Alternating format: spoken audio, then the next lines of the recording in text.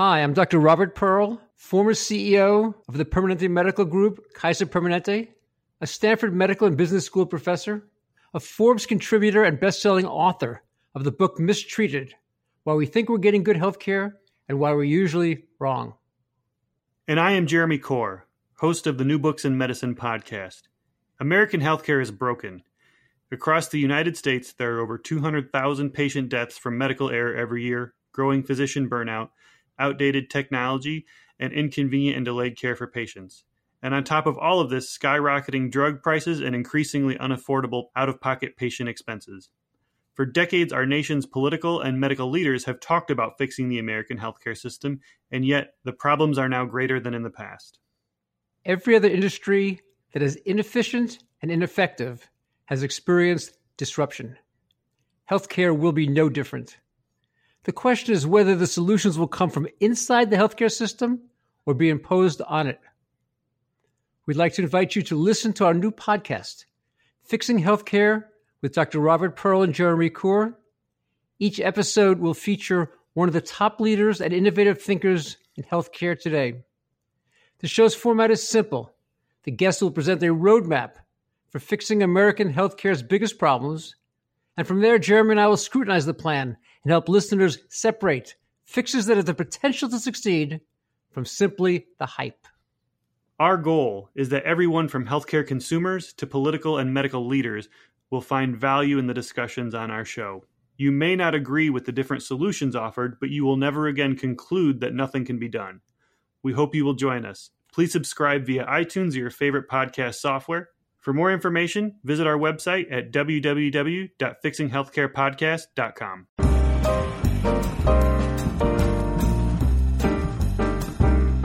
Hi, I'm Mikey McGovern, and you're listening to New Books in Medicine. Thanks for tuning in, pulling us out of the digital ether, or whatever you'd like to call it. I've just wrapped up a great discussion with David Wright about his 2011 book, Downs, The History of a Disability, published by Oxford University Press. The book was awarded the Dingle Prize by the British Society for the History of Science in 2013, which marks it as a work that speaks to a non-specialist audience while encapsulating the virtues of current historiography of science and medicine and bringing new visibility to an often neglected area of study. The book certainly lives up to its accolades and makes for a compelling, concise read, and I urge listeners interested in everything from the history of psychiatry to the politics of medicine to disability studies to just generally good social history to go out and buy the book for themselves. As I learned over the course of the interview, Down syndrome is difficult to talk about. Many insist that calling people with Down syndrome patients or even claiming they suffer is insensitive, and even that the word disability obscures the lived reality of the condition. One can imagine, then, that its history is similarly intractable. In the book, David Wright masterfully shows us how the social and legal issues around what was, in the early modern period, referred to generally as idiocy, predate our medical understanding of the condition. More importantly, social and legal precedents for treating those judged as mentally inferior predate modern medicine itself, a challenge to traditional accounts of medical knowledge and power. Tracing articulations of the condition through the 20th century, the book eloquently frames a paradox at the heart of modern medicine. As our capacity to medically intervene is increased over time, through genetic testing and otherwise, social forces have reciprocally helped normalize many conditions, adding new ethical dimensions to issues previously understood merely as problems of eradication. Wright uses Down syndrome as a lens into the complex process of medicalization, which is mitigated by forces within and outside of the medical establishment, professional credit, changes in the education system, the rise of psychological metrics, serendipitous laboratory findings, and even the families of political figures. It all makes for an engaging and critically nuanced book from an accomplished social historian with a long-standing and even personal association with the subject.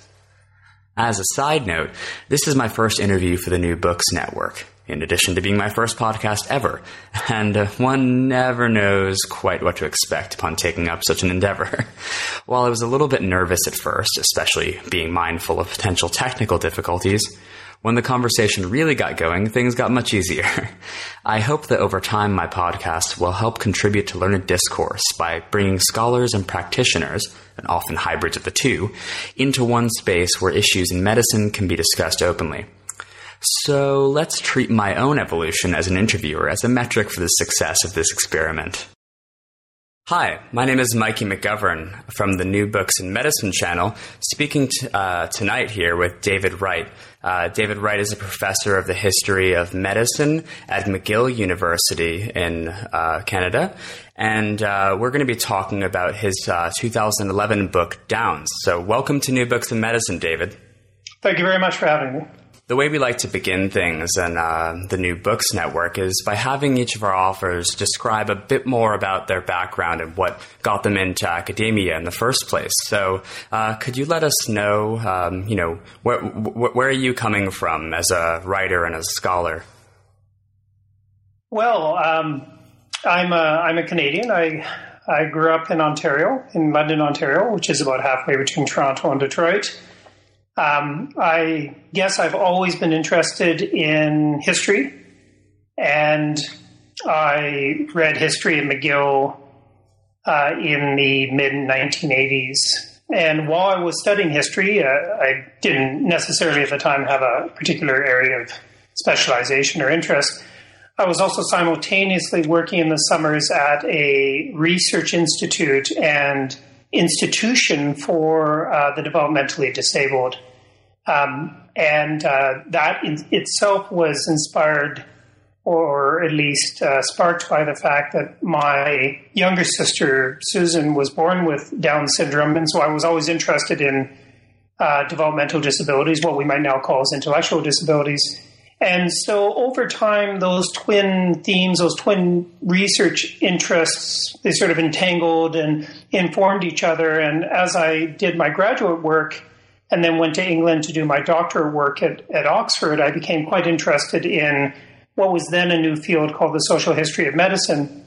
And that was more or less taking social history or interdisciplinary approaches to medical history topics. And I unsurprisingly chose the rise of asylums for the developmentally handicapped as my doctoral thesis topic. And I just continued to research that and to explore different aspects of the social history of the asylum, but not the lunatic asylum as we classically know it from Michel Foucault and others, but rather these different types of asylums that emerged in the 19th century that were dedicated to the educational training of children who were born with some sort of congenital developmental disability. Okay, excellent. So your doctoral thesis then was that where this book grew out of, or was your doctoral thesis more focused on asylums as institutions and their rise as such? Well, that's a good question. Yes and no. I wrote my doctoral thesis on the very first asylum, what were then called asylum for idiots, right? And I'm not using the term in a pejorative sense, just right. in the historic sense. So the first asylum for idiots in the English-speaking world was established just south of London. It was called the Earlswood Asylum. And I wrote my doctoral thesis on that. There's wonderful archival sources that still exist in what was then called the Surrey Record Office. And the interesting thing about one of the many interesting things about the Earlswood Asylum was that the second medical superintendent was John Langdon Down, after whom Down syndrome was named. And so although my doctoral thesis was a social history of that institution, I guess you could say that ultimately the book on the history of Down syndrome, more broadly speaking, did emerge from my research at the doctoral level, yes. Okay, so, and you explained before that you have a sister who is affected with Down syndrome, and was that the impetus for writing a book on the history of Down syndrome more generally? Well, I guess you could say that.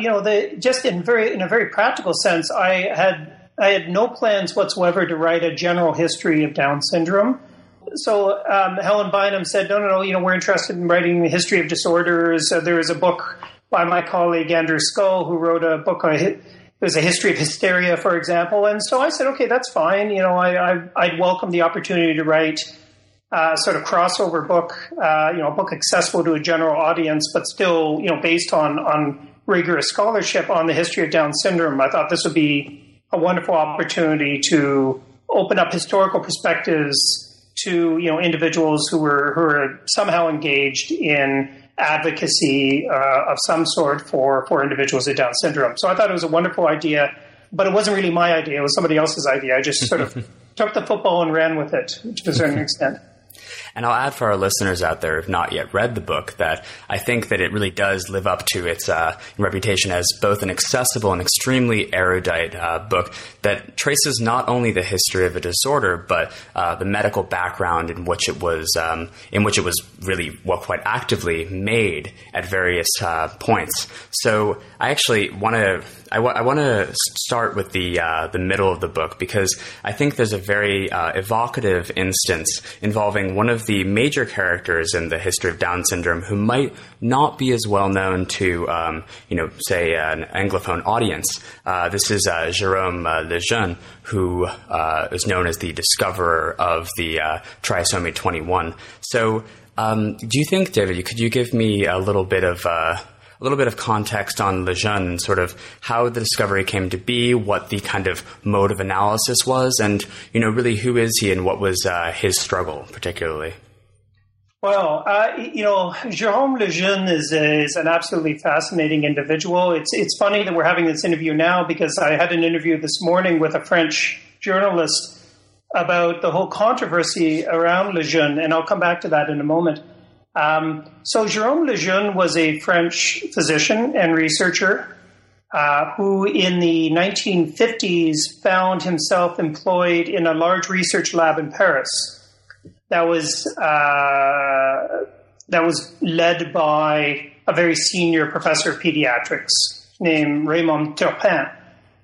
And Turpin himself had been interested in these groups of adolescents and children who are then called Mongolian, Mongolien in French, the older term. And we can talk about terms later on in this interview. And there have been a lot of discussion in the 30s and 40s about what caused Mongolism, as it was then called. Turpin had his own ideas that there might be something sort of genetic going on or congenital going on, but he couldn't quite figure it out. And so Lejeune's role was to further this research under the tutelage of this Raymond Turpin.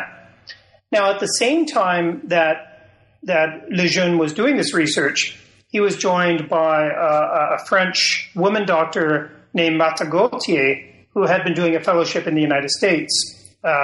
And she was very knowledgemal about tissue culturing and about sort of recent staining techniques regarding chromosomal analysis. And to make a fairly long story short, both Lejeune and Gauthier, managed to do chromosomal analysis on just a small handful of children with Down syndrome, Mongolian children, as they were then called.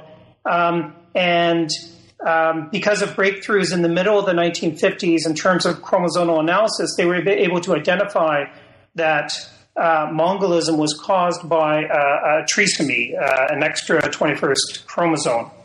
And in the middle of the 1950s, it was sort of like the space race of the 60s, right? There was all sorts of exciting things happening in human genetics. It was more or less sort of coming into existence.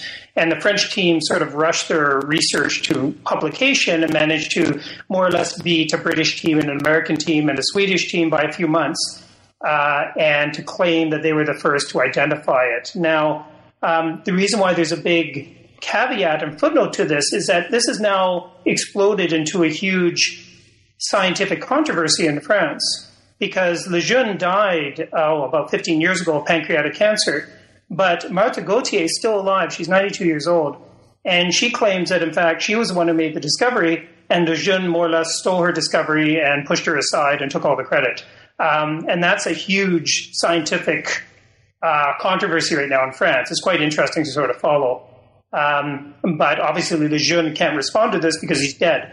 And there's a whole foundation, Lejeune Foundation, the Fondation Lejeune, that is, suing Gaultier, and it's all quite a mess in France right now. And so the journalist this morning from France was interviewing me about this controversy.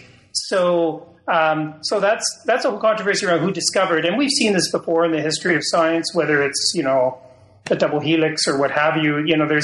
There's all sorts of sort of contested discoveries, and the discovery of the trisomy 21 has now entered that realm of one of the great contested discoveries of the 20th century.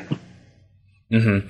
And then also at one level personally, Lejeune was very conflicted, as you tell us, about the potential uses of chromosomal diagnosis, in diagnoses that could potentially lead to the justification of abortion. So he sort of had this, he had more than just a religious drive in him. Could you explain that? This is the other layer to the story, is that Jérôme Lejeune was a devout Catholic.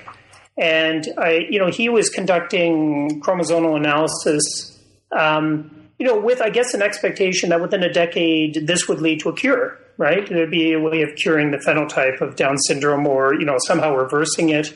And he, in his writings, he firmly believed this. He sort of said, it's great that we've discovered the trisomy 21, but this is a first step towards more or less solving the riddle of Down syndrome. And they didn't, right? And, the scientific community hasn't in 50 years. And what, in fact, did happen, was that the discovery of chromosomal anomalies became entangled with the rise of amniocentesis. And that itself became informed by the liberalization of abortion laws in Western countries in the late 60s and 1970s. And so Lejeune was horrified that his great contribution to science was, in his opinion, to enable the selective termination of Down syndrome fetuses. And as a Catholic, this did horrify him. And in the 1970s, he becomes a prominent spokesperson in Europe for the pro-life movement.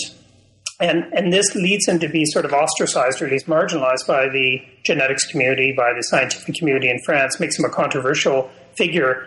And he actually becomes embraced by John Paul II and is elevated to the Papal Scientific Committee, advising the Pope at that time on scientific matters. But it makes him a controversial figure in the history of science, and quite frankly, he gets sort of portrayed as a quite conservative figure within the debate over the liberalization of abortion in France. Thank you for that. And so I think that with that, Jérôme Lejeune's life and priorities sort of accurately reflect the kind of commingled sets of camps of social issues, of scientific approaches that really kind of drive this narrative. So I want to now take us back to where the book begins, which in a way is trying to set the context for the development of psychiatric diagnoses of kind of congenital disabilities, and also framed in the context of causation and looking at things like environmental health. So could you explain a bit more about, the sort of like setting the stage in the 19th century for, the not discovery, but the framing of Down syndrome as it came to be known, or Mongolism as it was at the time, as a specific disorder, as an isolated disorder? The origins of the Mongolism, they are quite fascinating. Mongolism, or Mongoloid idiocy, was coined by John Langdon Down, and I mentioned him earlier in the interview. He was the second superintendent of the Earlswood Asylum, that institution just south of London, the first institution for the developmentally disabled. And Langdon Down's ideas were a mixture of medical theorizing, but also sort of anthropological theorizing. And so Langdon Down was a member of the London Anthropological Society in the 1850s and 1860s.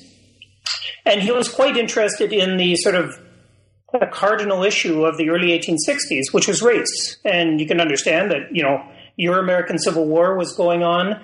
at that time, debates over slavery, debates over the relationship between the races, in quotation marks. And, anthropological circles throughout the Western world were sort of debating the nature of humankind. Were the races all from the same origin? Did they come from separate origins?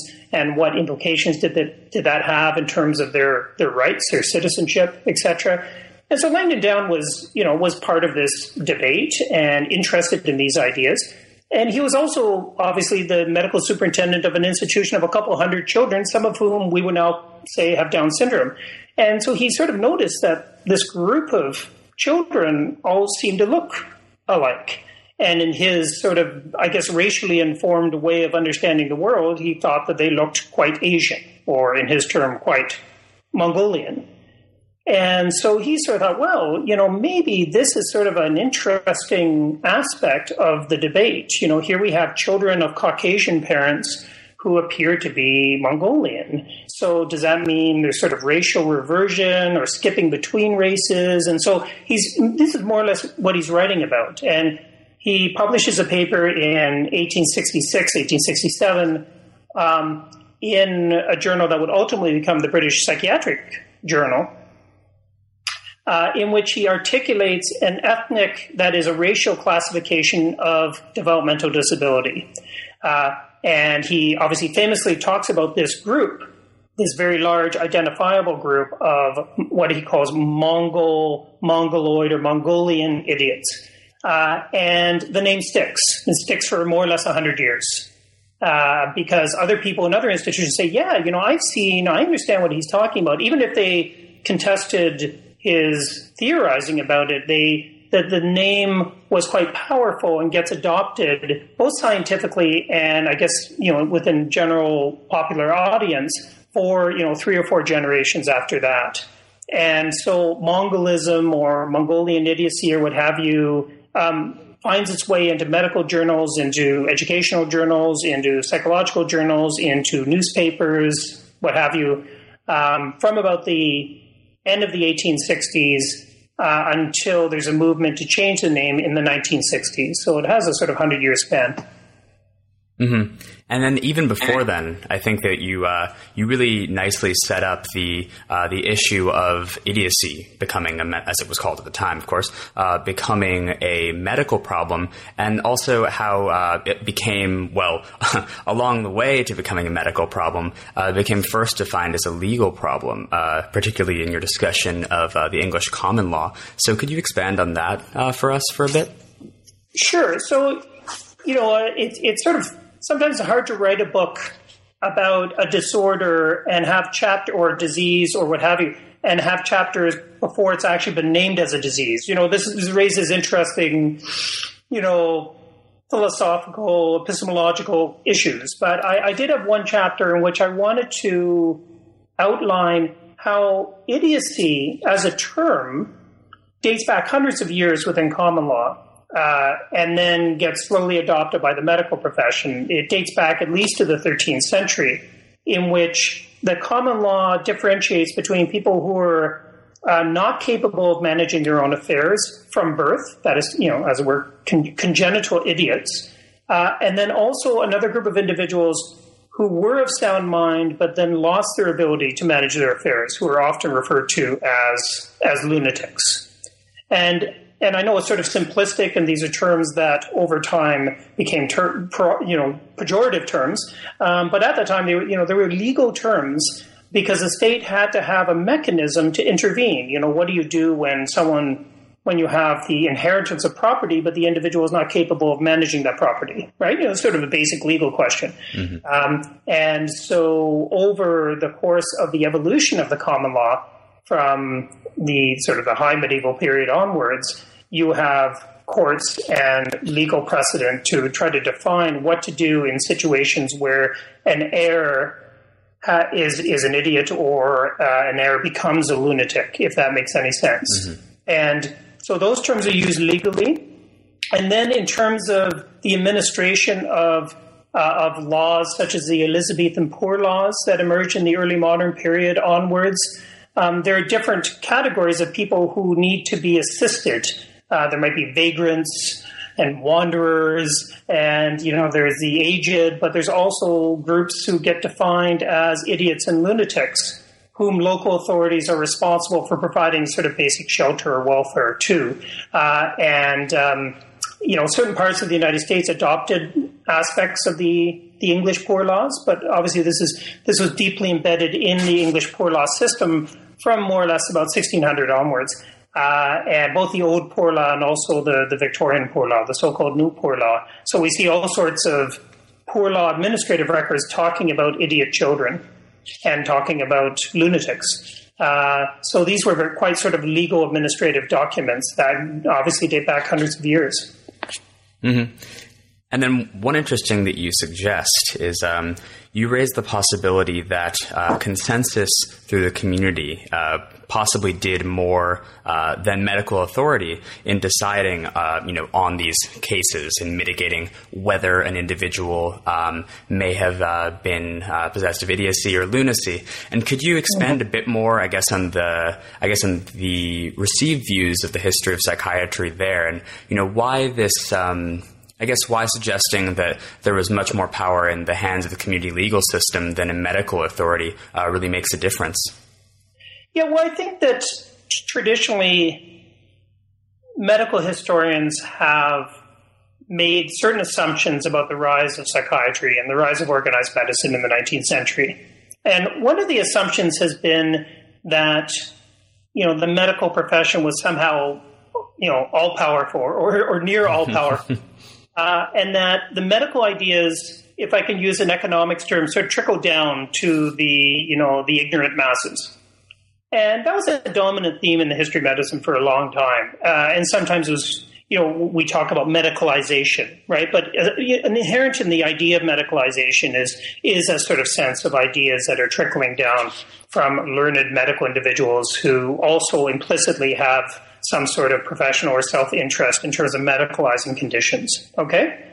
And what I found in my 20 years as a historian of psychiatry, historian of medicine, historian of disability, is not that at all. In fact, what I became convinced of is that historically the medical profession had actually a very limited and circumscribed role in terms of both defining lunacy and idiocy, and also in terms of controlling institutionalization, when people were institutionalized, when people were discharged, etc. And I was very much a group of younger scholars who said, who were rejecting older traditions, to a certain extent drawn from Foucault, but from others, and saying that no, in fact, the community, family members, these are the people who had the real power in terms of defining the boundaries of disease and disorder, deciding on institutionalization, negotiating with medical practitioners, the types of treatment, etc. It's not just me, but I was part of, I think, a group of people who came and challenged an older set of assumptions embedded in the history of medicine about, this sort of top-down approach of both medicine and more specifically of psychiatry. And there's many different examples of that throughout history and different historical epochs, but as a sort of general approach, that's where I'm coming from. And it doesn't mean that psychiatry was unimportant historically. It just means that I believe that we have vastly exaggerated the importance of psychiatry, of the importance of psychiatric diagnosis, of the role of psychiatry, the power that individual psychiatrists had. I think it's much more circumscribed and limited and much later than most of the historical literature implies. Mm-hmm.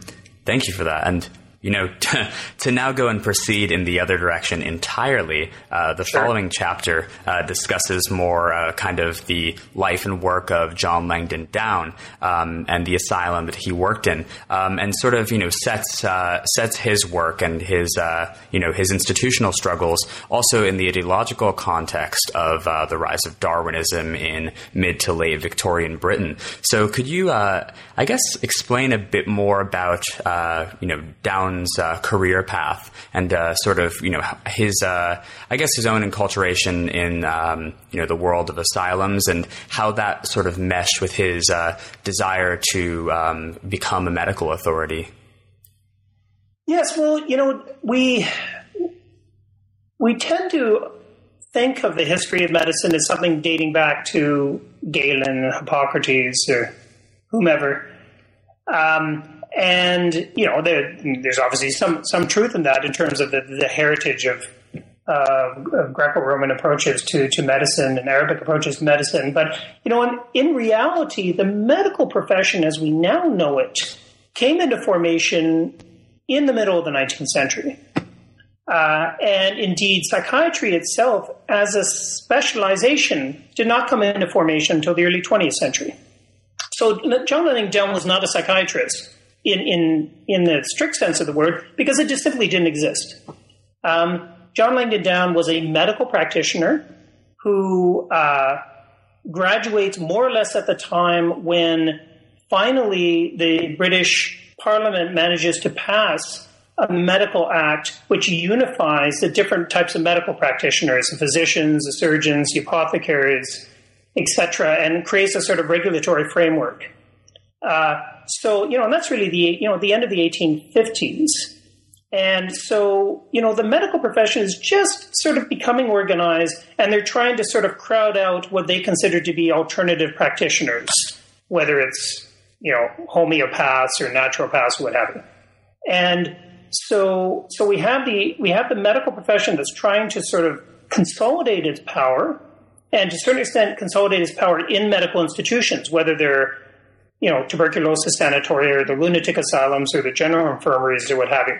And so Langdon Down sort of finds himself in this very unusual institution, you know, at that time the only one for developmental disability, but then others emerge in the United States and Canada and Britain in the 1860s, 70s, 80s, and 90s.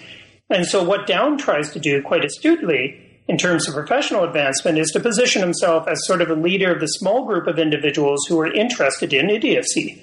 And he positions that group as a sort of subgroup of these other asylum medical superintendents who are forming this very vague group of individuals interested in diseases of the mind, or what was sometimes called in the English language psychological medicine. And it's only over time and over a generation or two that evolves into what we now understand as being psychiatry. But they don't call themselves psychiatrists. Many call themselves alienists. Many just call themselves medical superintendents of lunatic asylums. And psychiatry itself did not exist as a sort of area of specialization as we now know it. So, you know, what I try to talk about in the book is how there's a lot of people who are positioning themselves professionally, who are writing textbooks, trying to sort of stake their professional ground, who are trying to pose particular theories about the etiology of either lunacy or the etiology of idiocy, or, you know, different treatment approaches. But it's quite fluid and it's quite contested throughout the 1860s, the 1870s, the 1880s, and the 1890s. There isn't a lot of consensus, but there is a lot of, as it were, professional positioning that is going on at the time. Mm-hmm. And that's where we get John Langdon Down ending up as the, more or less, him and his wife as sort of superintendents of this institution. And, you know, so obviously that ends badly for Down. And could you sort of give a little bit of an overview of that narrative? Because there's a huge, as you sort of outline, there's a huge, you know, I guess disparity between, you know, these public and private interests. I mean, so these institutions are being set up obviously for the public good, kind of alongside, you know, what we might call Victorian improvement policies, sure. While there's also kind of a growing, you know, upper class consciousness about mental disorders defined as such. So there's real competing interests there, and that you described pretty well. So could you expand on that a bit? Yeah, briefly. The Earlswood Asylum was a charitable asylum, so it wasn't supposed to be an institution for the wealthy. Many existed in the United States and in Britain at the time, you know, these sort of private madhouses or private homes for the wealthy, but it wasn't. It was supposed to be a charitable institution for the respectable poor, which is a wonderful Victorian turn of phrase. Mm-hmm, mm-hmm. Respectable poor meant people who really couldn't afford private care, but people who had not fallen upon the poor law. So it wasn't a pauper institution, right? It wasn't a workhouse or anything, but it also wasn't a private institution.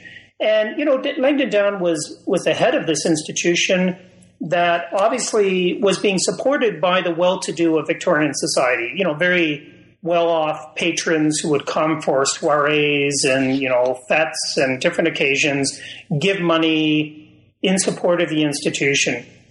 And so perhaps unsurprisingly, people who are in a position like Langdon Down, who are gaining expertise, who are sort of claiming to be, the national expert on the care and treatment of idiot children, would start to be approached by very wealthy families who perhaps had a child who had Down syndrome, for example, and say, can we admit our child? And he would sort of say, well, no, this is a charitable institution. There isn't a lot. We have a couple private beds, but, that's not the mandate. And, it's unclear exactly what happened, but after about, 7 or 8 years of being medical superintendent, Down clearly started to take patients on the side from wealthy families in contravening implicitly his contract with the charitable board who ran the institution. And there's this big showdown, and he effectively resigns in 1868. And he then takes all these private patients with him and establishes a private institution called Normansfield in Hampton Wick, which is sort of southwest of London. He establishes his own private institution for about 140 patients that is specifically for children of wealthy families, in which he charges quite a considerable amount and becomes a very, very wealthy man near the end of his career. Down was not singular in this. It was not uncommon for people to sort of make their name in charitable institutions and then establish their own private homes or their private practices later on in life. And this was a not uncommon pattern of medical specialization in the last third of the 19th century. And certainly he is a prime example of that. He ended up dying a very rich man, and he bequeathed his money, his legacy, and the institution to two of his sons who were both medically trained, one of whom, Reginald Langdon Down, became quite well known himself in terms of research on Down syndrome in the first 2 decades of the 20th century. Mm-hmm. Great, and that's where the next chapter leaves off in the narrative. But the next chapter also shifts thematically, I think, to focus more on how people struggle to define accurate metrics and ways of, diagnosing or describing this syndrome as a specific disorder as such.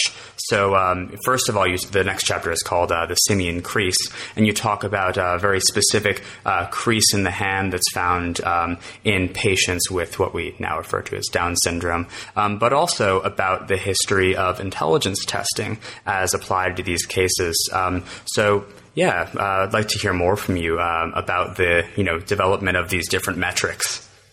Yeah, well, it's a somewhat complicated story, but the early 20th century, one sees the emergence of educational testing. Well, even I would step back one step further, and one sees the emergence of elementary education. In Britain, in the United States, in Canada, and other Western countries, more or less in the last 2 decades of the 19th century, the first 2 decades of the 20th century, one sees the introduction of compulsory elementary education. Of course, people were, there's elementary education before that, but one sees compulsory, national or state or provincial elementary education, usually to the age of, 12 or 14, depending upon the jurisdiction. And what happens then at the turn of the century, one sees a sort of flood of children into the classroom at the same time as the emergence of, sort of an educational profession of educational experts. And so perhaps unsurprisingly, the sort of flooding in of these children into schools and the surveillance of the state leads to an impulse to categorize the children, but also a recognition of the variety of medical and psychiatric developmental disabilities that these children have, right? Everything from, rickets to Down syndrome. And so the state responds in part by enabling and encouraging the the measurement and testing of school children in the first 2 decades of the 20th century. And that takes many forms. It takes the form of school nurses and doctors literally doing, the inspection of children, right? Measuring them and weighing them and what have you. But it also takes a form of testing of children. And one sees in the first decade of the 20th century a number of measurement techniques, including the Simon-Binet test and, what becomes the IQ test, as a way of trying to categorize children. And so, unsurprisingly, one sees a whole bunch of literature emerging, both in the medical journals, but also educational journals and psychology journals, about children who are at the low end of the spectrum of testing. And so that prompts all sorts of new terminology that emerges, the profound idiot and, the imbecile and the moron and all these sort of terms that we sort of cringe when we hear nowadays, but were being used as a way of trying to grade different levels of intellectual ability or conversely intellectual disability. And so that movement, as we know, that movement continues throughout the 20th century, children being given IQ tests and being ranked on some sort of spectrum or Poisson curve in terms of their intellectual ability, and a decision to sort of say, okay, everyone below this level is considered to be developmentally disabled. But that's a movement, that's an approach to understanding intelligence that is obviously historically specific to a particular period, but it has a very specific social, obviously, outcome. And the social outcome is that, children below a certain testing level then get sent to either institutions or to special schools for the disabled, whether they're special schools for the developmentally disabled or special schools for, quote unquote, the blind, the deaf, the dumb, what have you. And so compulsory education leads also to, as it were, compulsory isolated or segregated education and segregation of children and adolescents with disabilities that dominates the 20th century until the mainstreaming of the 1970s and 80s. Mm-hmm. And for those of you interested in picking up the book after this interview, there's some really great descriptions of the kind of different taxonomies that are emerging around this time in efforts to really more rigidly define, to define means of actually acting on these different mental categories. And and the flip side of that is, in addition to trying to find different types and levels of mental disability, there's also many who are looking for underlying causes. And this brings us to the next chapter, which deals with the rise of medical genetics and how Down syndrome actually figures really prominently in the research of one of the major figures of early medical genetics, Lionel Penrose. And actually, to go back to the beginning of the book, David, there's a really evocative personal case you describe of, people, researchers coming in attempting to take blood samples from your family in particular. And from my understanding, this is not an isolated incident. So if you'd like to expand more on the history of genetic testing and how Down syndrome figures in this, would love to hear. So. Yeah, well, I talked in part about this before when we were discussing Le Jeune, but there was, before human genetic testing became refined in the 1950s, there were all sorts of competing theories about what caused Mongolism, as it was then called. And the thing is, nobody knew, right? But it was very suspicious because the children born with Down syndrome all seem to have very, very similar clusters of physical stigmata. So this led a lot of people to sort of think, okay, it can't be multi-causal. There's got to be something that's going on congenitally, but we just don't know what. And the competing theories included a mother who was pregnant suffering from syphilis. There was a lot of discussion about a term that was used at the time called uterine exhaustion, the idea that somehow the mother was sort of more or less becoming exhausted, and basically the fetus wasn't fully developing. So children with Down syndrome were sort of like not fully developed children, if you see what I mean. Mm-hmm. And this also intersected with statistical observation that Penrose and others were involved in, which more or less identified one of the factors that we know very well today, and that is that the incidence of Down syndrome increases with maternal age. And so, people knew that in the 1920s and 30s and 40s, but they're trying to put all the pieces together, but they couldn't quite figure out what it was. And as genetic research started to evolve in the 30s and 40s, there's a lot of people who said, it's got to be something genetic. But they just didn't have the scientific techniques to be able to pinpoint what it was. That sort of came with a few discoveries in terms of chromosomal analysis in the 1950s, and then where the race was on to sort of figure out, okay, what was actually causing Down syndrome. But before that, there was theories of alcoholism, theories of tuberculosis, theories of syphilis. It went on and on. But no one could really could prove any of these theories. Mm-hmm.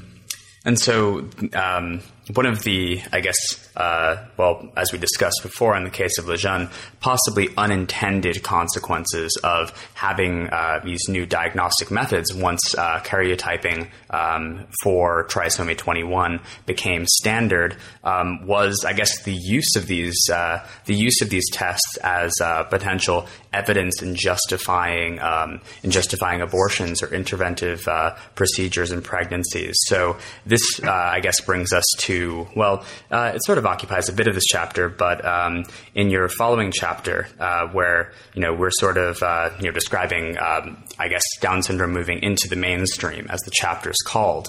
Yeah. And so there's a lot of really there's a lot of interesting tensions you describe here, and I just I wondered from you, since we're sort of running out of time, it seems, when you're trying to look for, and you discuss this a bit in the epilogue, trying to look for a takeaway from this, we see the rise of all these different groups, trying to prevent these sorts of, real tragedies from, as they see it, from happening.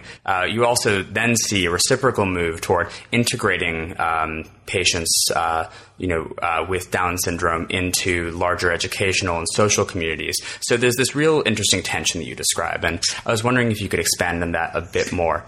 Yeah, in the final chapter of the book, I tried to juxtapose two trends, two themes that seem, at least on the level, to be contradictory or in tension. The one theme, which is evident to anyone over the age of 30, I guess, has been the remarkable movement to incorporate individuals with Down syndrome into quote-unquote mainstream society. And that obviously has taken, has manifested itself in many different areas. One can see it in educational mainstreaming, movement away from institutions and schools to educational training in, as it were, quote-unquote, normal schools, local public schools. One sees it in the generational downsizing and closure of mental retardation institutions, as they used to be called, the long-stay psychiatric institutions. One sees mainstreaming also in terms of employment for individuals with Down syndrome, individuals with Down syndrome in popular culture. One thinks of Glee, for example, with not one but two, principal characters who had Down syndrome, which was quite extraordinary. But there are precedents for that, of course. So there's this movement into the mainstream, and the danger, of course, is we become quite self-congratulatory and say, well, look how far we've come, look how tolerant we are, how progressive we are, etc. On the other hand, I've tried to interweave the genetics and therapeutic abortion narrative. And that is, Legendre nightmare, if I can put it that way, right. And that whereby the rise of amniocentesis, of prenatal testing, of genetic counseling, more or less position Down syndrome as the great danger of pregnant women. And that the reason why, the great impetus behind prenatal testing and therapeutic abortion should be to avoid having a child with Down syndrome. And so it seems to me that one could interpret that as being a persistence of very negative attitudes towards both Down syndrome as a disability, and also the impact that having a Down syndrome child would have on your family and, perhaps on your other children. And there's huge literature in the 1970s about how it would destroy, but it would, it'd be a disaster for, other children in the family.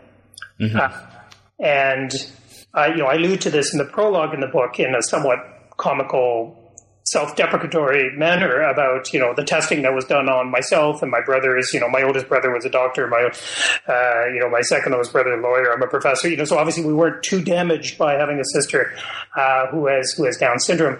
But there's a lot of sort of sense that we'd be held back, or we'd be, not psychologically nourished because all the attention would be on my sibling, on my sister. Mm-hmm. But that was sort of common thinking in the 1970s. So there is that trend towards selective termination of Down syndrome fetuses, which becomes quite prominent from the 1970s onwards, and I suggest hasn't really changed that much at all. In fact, basically a year doesn't go by without another news story about a potential test which can be done earlier and less invasively and what have you. The whole point being that we need to get rid of or eradicate this type of condition, a disability, if you were. But some people don't like even using the term disability around Down syndrome, and I understand the arguments.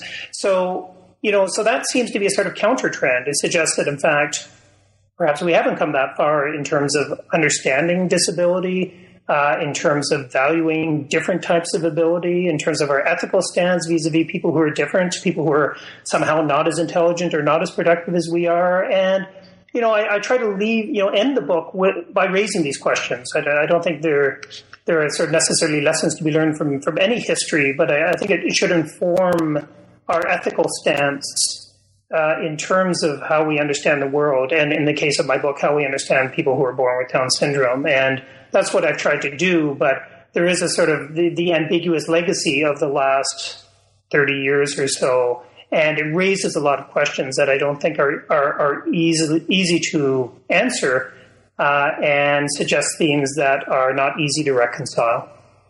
Mm-hmm. And you do a really great job framing those issues, I think. And, well, sorry. And you're right, I think, also about it being difficult for many people, despite this movement to, integrate and normalize patients with Down syndrome into the community. You see, I keep sort of reverting back to this, patients with individuals suffering from type of language. There are many people in disability studies who would cringe at the use of patient. Right.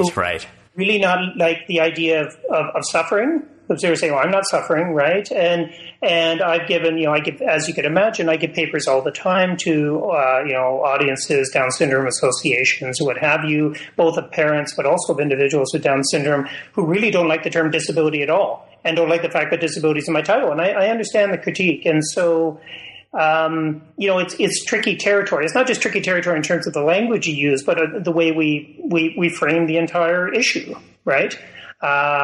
So and there aren't easy answers, right? So it's just a matter of being open and frank about the discussion, and sort of honest about the issues that are at stake, I think.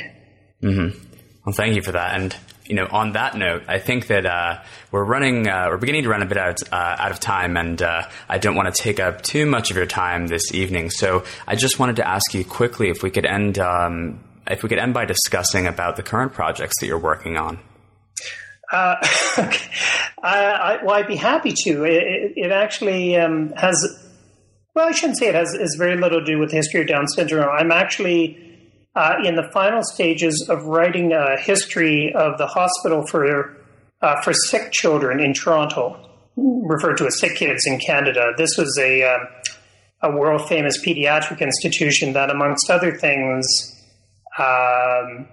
did the pioneering work on pablum, the famous children's food, very famous pediatric cardiac surgery called the Mustard procedure, many other things that are sort of well known within the medical community. And I'm writing a book on the history of that hospital, which is now about 140 years old. And it's, again, both a sort of social and medical history that I'm writing to make it accessible to a general audience. But I'm also, as a Canadian historian in medicine, trying to weave dominant themes in the history of health and medicine in Canada into it, because there's no survey, there's no general text or book on the history of health and medicine in Canada, unlike the United States or Britain. And so there's sort of multiple goals at play at the same time. So that's one project that's almost done. But in fact, the other major project that I'm doing has very, very little to do with the history of Down syndrome. It is a multi-year project on the immigration of foreign-trained doctors in the 1960s and 70s. So put very briefly, you may or may not know that at this time of the great expansion, the baby boom and the expansion of the welfare state in Britain, Canada, and the United States, the health services were desperately short of doctors and nurses. And so between, in the 1960s and 70s, literally thousands of foreign-trained doctors and nurses emigrated to Britain, Canada, the United States, and populated hospitals, and as well as urban hospitals, as well as rural and remote areas, and made up about a third of the entire medical workforce by the end of the 1970s. There isn't very much about the influence and impact of foreign trained doctors. There were literally, for example, in the around 1970, there's literally about 1,000 Indian doctors who were arriving in the U.S. on an annual basis. And that actually increases to 2,000 or 3,000 a year that are arriving in the U.S. And it's a fascinating social history. It's a fascinating history of immigration, because the immigration laws in Canada and the U.S. are changing to be less sort of racially based. Mm-hmm. But it's also a very interesting story in the history of the medical profession in North America, but also in Britain and other countries. But I'm focusing mainly on sort of the axis of Britain, Canada, and the U.S., because there's a lot of movement between the countries. So anyways, that's my latest project, and that will sort of be rolled out over the next few years. Great. Well, we really look forward to seeing those two projects in print. And I just wanted to thank you again, David, for your time and for joining us here on New Books in Medicine. It's been a pleasure. You've been listening to New Books in Medicine. Thanks so much, and we hope that you'll join us again next time.